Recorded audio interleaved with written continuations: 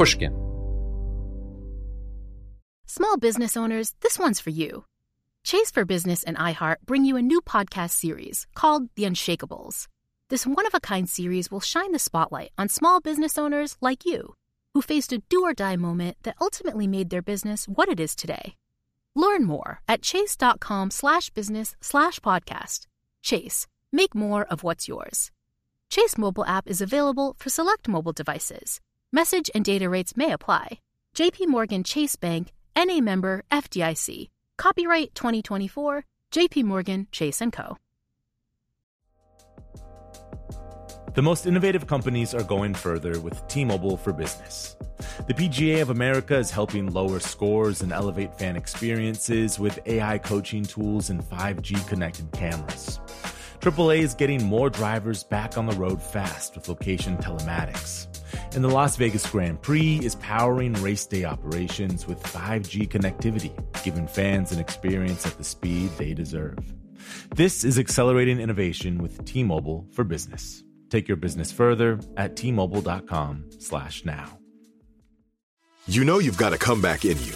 When you take the next step, you're going to make it count for your career, for your family, for your life. You can earn a degree you're proud of with Purdue Global. Purdue Global is backed by Purdue University, one of the nation's most respected and innovative public universities. This is your chance. This is your opportunity. This is your comeback. Purdue Global, Purdue's online university for working adults. Start your comeback today at purdueglobal.edu. From Pushkin Industries, this is Deep Background, the show where we explore the stories behind the stories in the news. I'm Noah Feldman. Today we speak to a globally best-selling novelist who has a special knack for angering the Turkish government. Her name is Elif Shafak. In 2006, at the height of her fame, she was charged with insulting Turkishness because one of the characters in her novel, The Bastard of Istanbul, referred to the murder of Armenians during World War I as a genocide. That case was eventually dismissed. But last year, Turkish authorities began a new investigation into her past work for what they called, quote, crimes of obscenity. One thing that the Turkish authorities have not been able to do, however, is to keep Turkish readers and readers all over the world from devouring Elif's books. The government also hasn't been able to keep critics around the world from praising Elif's books either. Her most recent novel, 10 Minutes, 38 Seconds in This Strange World, was shortlisted for the 2019 Booker Prize. The novel is about a prostitute named Tequila Layla, and it begins at the end of her story, with her body found in a dumpster. Elif joined me from London, where she now lives, to talk to me about that new book and much more.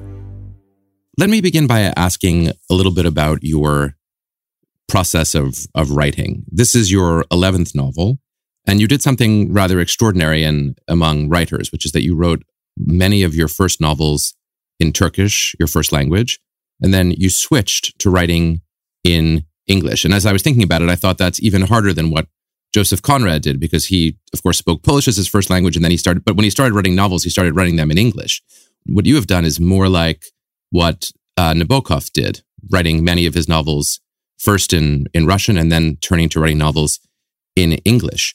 What moved you to make that transition? And then I'd love to hear about some of the challenges and gifts that derive from that. I appreciate it. is a challenge and a massive one, to be honest, because I did not grow up in a bilingual environment, and I started learning English at the age of 10 in Spain, in Madrid. So at the time, Spanish was my second language and English became my third. Turkish is my mother tongue. And of course, to me, English is an acquired language, which means I'm an outsider in this language. And I'm an immigrant, a latecomer. And I think, like all immigrants know, there's always a gap between the mind and the tongue. When you're an immigrant, you always try to say more, but in a way you end up saying less. Maybe you want to crack better jokes, but there's always a gap. And I think that gap can be quite intimidating. But if we learn not to be intimidated by that, I think it can also be very inspiring. In a nutshell, I think I'm someone who loves languages, plural. I love letters. To me, it's almost magical. The very fact that with a very limited number of letters, we can create endless meanings. I love that. I adore that. I wrote my earlier novels all in Turkish first. And then about 15 years ago now, I switched to writing in English first. And at the time in Turkey, there was a big backlash. People criticized me a lot, especially nationalists, saying she now cannot be a Turkish author because, they accused me of practically abandoning my mother tongue. And I think that's one of the many problems with nationalism. It's always an either or thing for them. Whereas I believe if you can dream in more than one language, you can write fiction in more than one language. So all I can say over the years is that I found the possibility of writing in another language freeing. To me, it's freedom. And I needed that. Writing in Turkish can be quite heavy, and I needed a bit of cognitive distance. Writing in English gave me that sense of freedom. Overall, if my writing has melancholy, sadness, longing, and sorrow, I find these things much easier to express in Turkish. But when it comes to humor and irony and maybe satire, I find these things much easier in English. Well, this new novel has both. It has melancholy and it has longing, and it has humor and satire. And it strikes me that it must have been particularly challenging to write a novel, all of the action of which takes place in Turkey, in Turkish, in the English language. In other words, there must have been some degree of internal thought of translation on your part as you imagined what your characters might have said, since, the characters presumably in your imagination were saying these words originally in Turkish. Well, the thing is, I do not translate in my head, because for me, language is a bit like a zone, a different zone, a space I enter in. And so when I am in that space, I'm in that space. I do not translate in my head, which doesn't mean I don't make mistakes. I will always make mistakes or mispronounce words, but I'm in that space. And to me, that's very important, to follow the flow, the rhythm of that language. And in a way, maybe when I'm a little bit distant from the Turkish language, maybe I can take a closer look at my motherland. It's a bit like when you want to see a painting better, you don't get nearer. You just sometimes need to take a step back. And that space in between, that cognitive distance or linguistic distance, if you will, I found it in a paradoxical way. Maybe it brings me closer to Turkey, in fact. I want to ask you a little bit about national allegory. There are moments reading the novel when I thought of, the protagonist's father's gradual move towards greater religious observance and the components of hypocrisy that the novel draws attention to in that process, where I wondered if those could be read as engaged with or in criticism of changes and developments that have taken place in Turkey in recent decades. I think that's correct, because what we've seen in Turkey is a slide backwards. First, a gradual one, and then speeding up. I think with a bewildering speed, we've seen a decline. By that, I mean, as we've lost democracy, we've also seen a rise in nationalism, religiosity, definitely fundamentalism of all kinds, authoritarianism, certainly. But when these things happen, I think women need to be more worried, because alongside we've seen an increase in patriarchy, we've seen an increase in sexism, and also we've seen an increase in homophobia and transphobia. In my opinion, this is not a coincidence, because wherever we see an increase in ultranationalism, any kind of extremist narrative will always go hand in hand with some kind of misogyny and intolerance towards particularly minorities. What happens in countries where democracy is shattered to pieces is diversity also is never appreciated. I come from a country where diversity has never been appreciated properly, but we've completely lost our respect towards diversity. As a result, the public space becomes more and more intolerant. And then it becomes very difficult to be different. If you are different, for whatever reason, this could be the color of your skin, how you look, it could be your sexual identity, it could be your political views. For whatever reason, if you are deemed to be different in the eyes of the society, then your life is going to be very difficult. So I think it became more and more difficult to be the other in a country like Turkey that has been going backwards very fast. you talk a great deal about education in the first part of the novel, because the protagonist, Tequila Layla, when she's a young girl, does go to school, does learn to read, unlike her actual mother. Yet there is a moment where she rebels against education, and where she says, I don't care about, I'm paraphrasing, but it was something like, I don't care about all this crap. And the word jumps off the page. And I was struck by it, and it was a very powerful moment for me, because it was the moment when, one could sense that education would not be liberating for this character. Yes, I'm a big believer in particularly girls' education. At the same time, I want to explore this. What do we mean by education? Because sometimes education can be quite nationalistic. It can be very religious. Particularly the context that I'm describing in the novel, she grows up in a polygamous family. So it's a family with one father and two mothers, without quite knowing which one of these two women is her biological mother. And the kind of education that her father is trying to give her is extremely patriarchal and very religious. So there's a part of her that reacts to all that heritage and is longing for freedom. And that's not an easy thing, because it's a society that doesn't allow that kind of behavior, particularly when you're a young girl. So I also wanted to show those layers. At the end of the day, I'm a big believer in books. Maybe I make a distinction between information, knowledge, and wisdom.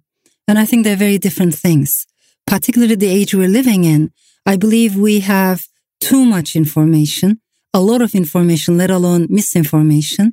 And that's an obstacle in front of knowledge, because knowledge requires us to slow down, and knowledge requires in-depth analysis.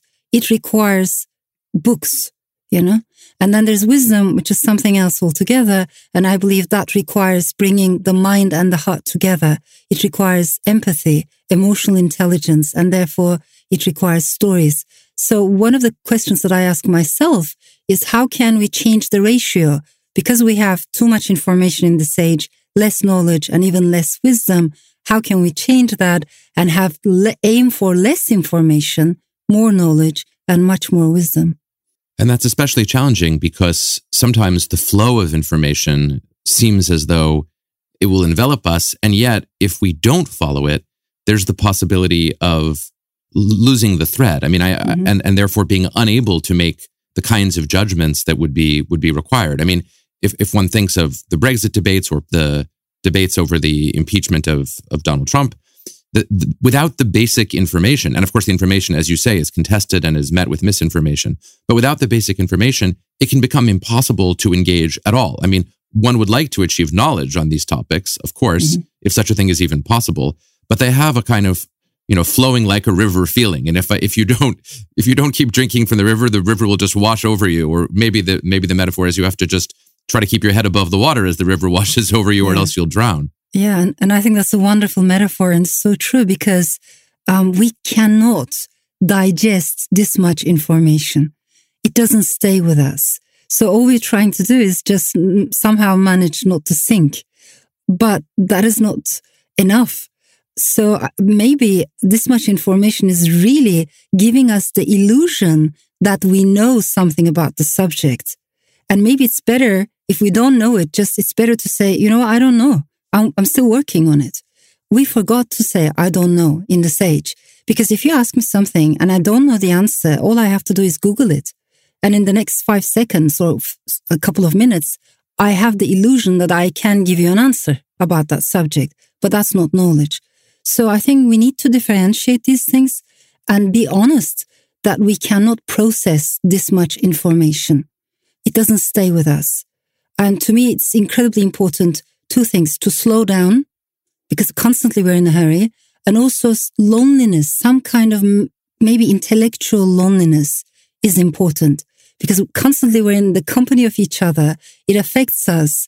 We think in collective identities. When we are reading a novel, we are alone. Walter Benjamin, he used to call the novel the loneliest form of art. And I love that description, The writer is alone when she or he is writing, but also the reader is alone when she or he is reading. And we need to go into that inner space. That solitude has a peaceful energy. And I think that's incredibly important in this fast-moving age of constant information. Loneliness, the writer's loneliness, the reader's loneliness are enhanced, I think, by a sense of distance. Mm-hmm. And I thought of that very much in reading your novel, because the city of Istanbul is a character in the novel, a very vibrant and rich character. And it's also a city from which you are now at some real geographical distance. And I wondered if, perhaps as an introduction to talking about that a little bit, you'd be willing to read out a passage from your novel. It's the chapter that's called This Manic Old City. Istanbul was an illusion, a magician's trick gone wrong. Istanbul was a dream that existed solely in the minds of hashish eaters. In truth, there was no Istanbul. There were multiple Istanbuls, struggling, competing, clashing, each perceiving that in the end, only one could survive. There was, for instance, an ancient Istanbul designed to be crossed on foot or by boat, the city of itinerant dervishes, fortune-tellers, matchmakers, seafarers, cotton fluffers, rug beaters, and porters with wicker baskets on their backs. There was modern Istanbul, an urban sprawl, overrun with cars and motorcycles whizzing back and forth, construction trucks laden with building materials for more shopping centers, skyscrapers, industrial sites. Imperial Istanbul versus plebeian Istanbul. Global Istanbul versus parochial Istanbul. Cosmopolitan Istanbul versus Philistine Istanbul. Heretical Istanbul versus pious Istanbul. Macho Istanbul versus a feminine Istanbul that adopted Aphrodite, goddess of desire and also of strife, as its symbol and protector. Then there was the Istanbul of those who had left long ago, sailing to faraway ports. For them, the city would always be a metropolis made of memories, myths, and messianic longings, forever elusive like a lover's face receding in the mist. All these Istanbuls lived and breathed inside one another like Matryoshka dolls that had come to life. Extraordinary. That image of the city elusive like a lover's face receding in the mist calls to my mind medieval Ottoman and Persian poetry, in which the lover is always just about present and then evanesces and disappears into the distance. Yeah, exactly. Always elusive, indeed. Istanbul, which is a city with which you clearly have a very deep relationship, but from which you are now at a distance. As you were writing about the city, how did you think of that distance? I think it's emotionally, to be honest, hard for me because I love Istanbul and I feel very attached to the city, the people, its culture, its history. So that connection is very personal. Nonetheless, I think wherever I go, I feel like I carry Istanbul with me. My relationship with the city is quite emotional, of course, but at the same time, I'm someone who believes in multiple belongings. Over the years, I've become a Londoner. I've become a British citizen. And despite what Theresa May, the previous Prime Minister, has been telling us, I would like to think of myself as a citizen of the world. Because she said, if you're a citizen of the world, it means you're a citizen of nowhere. I think she was wrong. If you're a citizen of the world, it doesn't mean that you have no sense of belonging, that you're floating in the air aimlessly. I think a citizen of humanity means you do care about multiple things, multiple identities, multiple belongings at the same time. So you can be very attached to a place, but at the same time, very much attached to or connected with your fellow human beings all around the world. I want to defend that kind of combination of local and universal at the same time. When you were writing this novel, it was at a time in your life where you can't visit Istanbul, you can't go back to Turkey. I'm wondering, for a person who embraces multiple identities, as you've just described, is it possible for a citizen of the world to feel herself to be an exiled writer? I mean, one cannot be truly exiled from the world, but one can be exiled from someplace. Is that a phrase that you hear and think to yourself, that's not me. I'm not an exiled writer because I'm at home in many places. Or do you think to yourself, yes, I am at the stage of my life where that might be a fair description of me? I think what you've expressed is so true, because on the one hand, I feel like you can't be exiled from the world or from humanity or from Storyland. Storyland is my homeland, is my motherland, and I won't be exiled from there.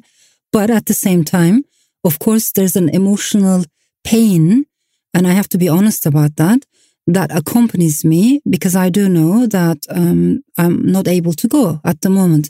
So yes, exile is a word that I take seriously, and I do think about a lot, to be honest. This is a little bit oblique to the question of exile, but it goes back to the point that you made in describing the novel of your fascination with the scientific studies that suggest that sometimes the brain can continue to live on for some time after the body dies, or after the heart dies, at least. Yeah. As I read the novel, I kept thinking to myself, as a matter of genre, is this a novel of magical realism, or is it a novel of realist realism? On the one hand, as you say, it's not the case that there couldn't be anything in the mind after the body dies. Of course, on the other hand, one could hardly communicate the details of that story. So there's something magical in that sense about it. And although it's not the kind of magical realist novel in which, trees begin to cry in the kind of classic Marquez sort of mold, it is a novel which shares, at least it seemed to this reader, some rhythms and some connections with the great tradition of magical realism. Yes, I understand. And I think the reason why I hesitate slightly is because in my mind, I don't make these distinctions. I don't believe in categories. I don't even know how to categorize or explain my own work. And I feel more free when I don't put it in a certain genre. So maybe there's a part of me that resists that. But that said, sure. Of course, That's the writer's privilege. For certain, it's the writer's privilege to reject being boxed into any genre, naturally. We try, But what you said made me remember maybe a moment in time when I was in my grandmother's house in Ankara. This was a very patriarchal, very conservative neighborhood. And I'm talking about late 1970s. This was a time of extreme political violence in Turkey. And there was a moment when I remember I was sitting by the window and thinking about the world outside the window, which was full of political clashes, bombs exploding, students were being gunned down. Every day, people would die on the streets. And inside the house, in my grandmother's house, it was somehow full of, maybe you call it superstitions. It was a very irrational world. And she would melt lead. She had her own coffee cup reading. She would have her magic charms to ward off the evil spirits, and people would come to her. And in a way, she was a bit like an oral storyteller.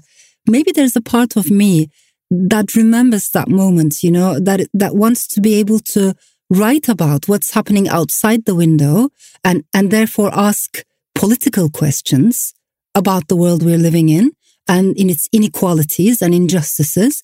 But at the same time, there's also a part of me that is still tuned into that world that I found inside the house, which is maybe magical or superstitious or spiritual, whatever we call it, but definitely a very irrational world. I have never looked down upon oral culture, women's culture. And the reason why I'm saying this is because in Turkey, usually intellectuals do not respect that area much because it's regarded as the domain of ignorant women. But either because of my own upbringing or my personality, I've always been interested in that world as much as I've been interested in academia and knowledge and the intellect. So maybe there's a part of me that wants to bridge written culture with oral culture. In some way, your protagonist, Tequila Leyla, could not be more different from you. She's isolated and she is repressed and she's impoverished. She's unable to move and be global. She's stuck on many, many dimensions. But in another way, she's also the victim of concerted efforts really throughout her life to marginalize her and to criticize her and to deny her capacity to genuinely express herself. And I wondered, writing this novel at a time where, for what looked from the outside like essentially political reasons, criticism from nationalists, you are unable to be in Turkey, whether you have some identification with the protagonist on that dimension in the sense of being targeted and unfairly on with the false idea that somehow your truths are things that the public can't bear to hear or can't tolerate hearing. I think this feeling of being the other, if you will, that's something that I'm familiar with. And I've felt like the other myself for different reasons throughout my life. And I think I always feel closer to people who've been pushed to the periphery, to the margins. It comes naturally to me. And maybe it's visible in all my work. One of the things that happened over the years is, when I wrote the story of an Armenian family, people said, "Oh, she must be an Armenian herself." And then if there's a Jewish character in my books, they said, "Oh, she's a secret Jew," because in Turkey we have this. It's a country of, in many ways, conspiracy theories, unfortunately. So everything has to be secret, right? And then they said, "Oh, she's a secret Kurd. She's a secret this." But the underlying message is, if it's not your story, why would you write it? If you're not Armenian yourself, why would you care? Why would you, write about Armenians? And that's the mentality that I want to challenge. Of course, at the end of the day, everything that we write as novelists, they have autobiographical echoes, certainly. But the reason why I love literature so much is because I can be anyone. You can be anyone. There's freedom. As long as you feel it in your heart and follow the story and really put effort in it, we can write anything and everything. Elif Shafak, thank you. I will look forward to learning more from you in the future, and I imagine that I'm joined by many others in that respect. Thank you so much for the conversation. I appreciate it so much. Thank you.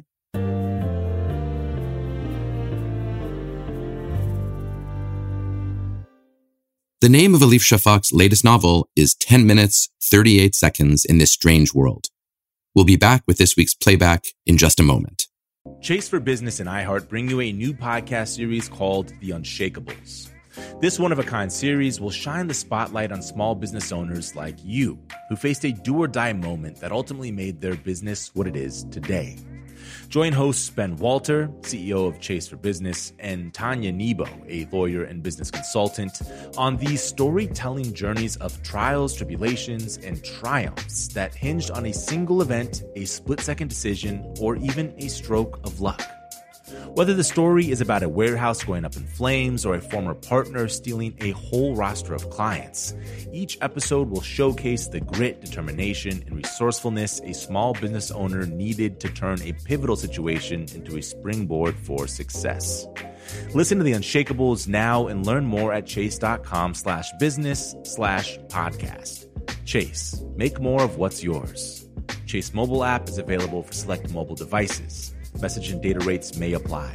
JP Morgan Chase, NA member FDIC, 2024, JP Morgan Chase & Co. The most innovative companies are going further with T-Mobile for Business. The PGA of America is helping lower scores and elevate fan experiences with AI coaching tools and 5G connected cameras.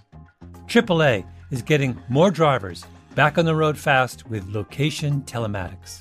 And the Las Vegas Grand Prix is powering race day operations with 5G connectivity, giving fans an experience at the speed they deserve.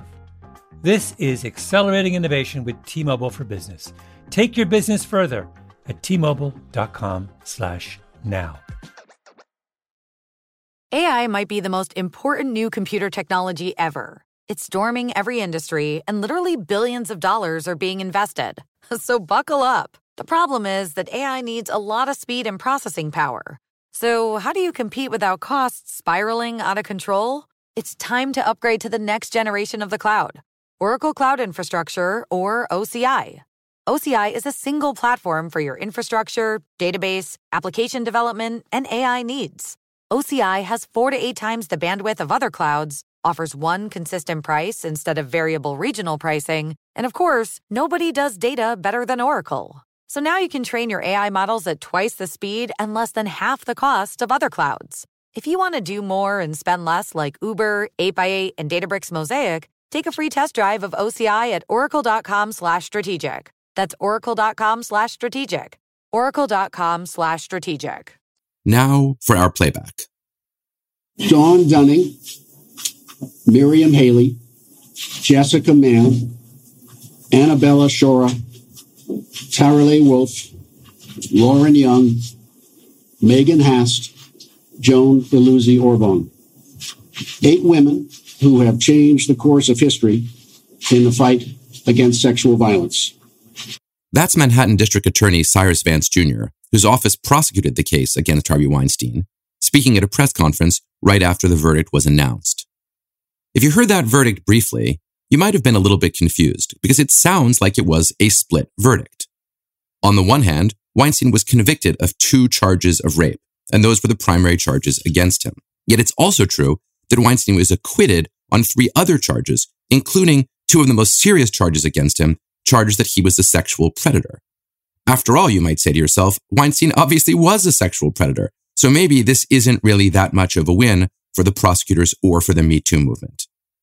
Well, the honest truth is if you go behind the scenes of this case and look at the prosecutor's strategy, you'll see that it was a win for the prosecutors, even though Weinstein was cleared of 2 of the most serious charges. And here's why.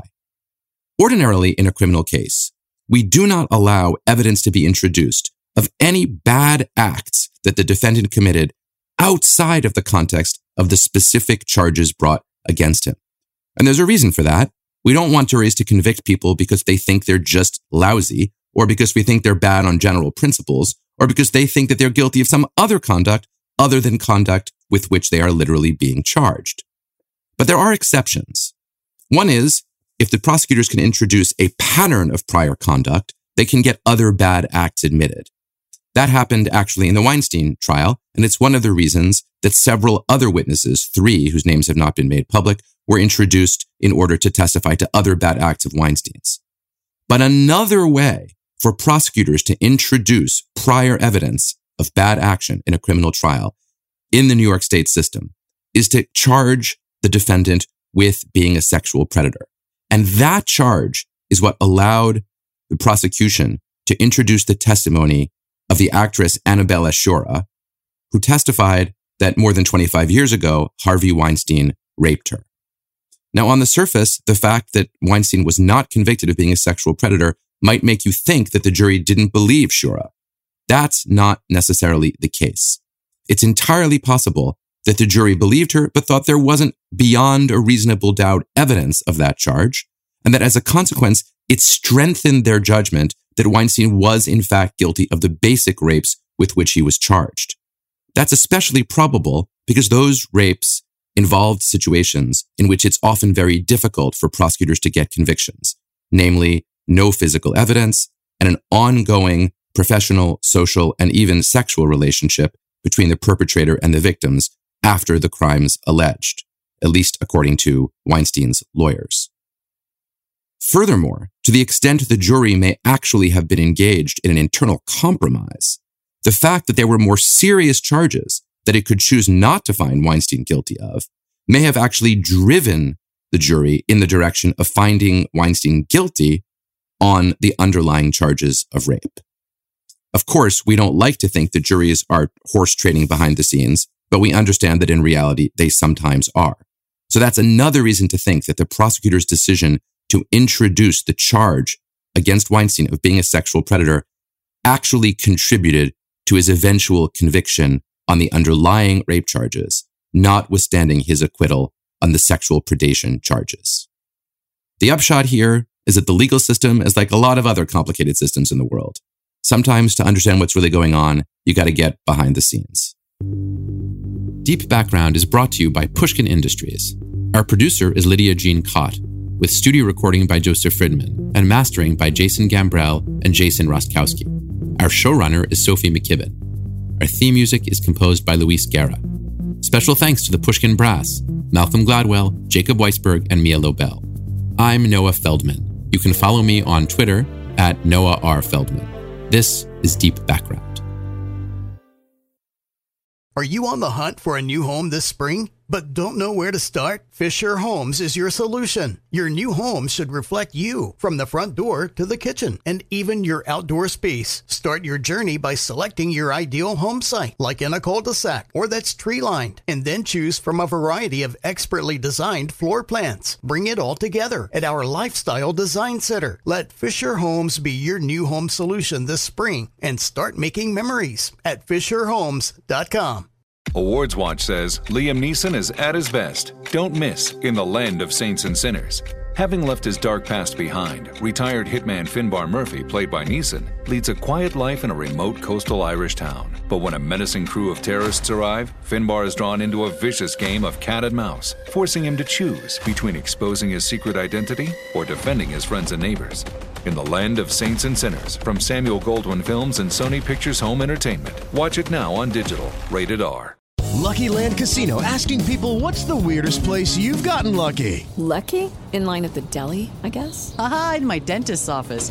More than once, actually. Do I have to say? Yes, you do. In the car before my kids' PTA meeting. Really? Yes. Excuse me, what's the weirdest place you've gotten lucky? I never win and tell. Well, there you have it. You can get lucky anywhere, playing at LuckyLandSlots.com. Play for free right now. Are you feeling lucky? No purchase necessary. Void where prohibited by law. 18+. Terms and conditions apply. See website for details.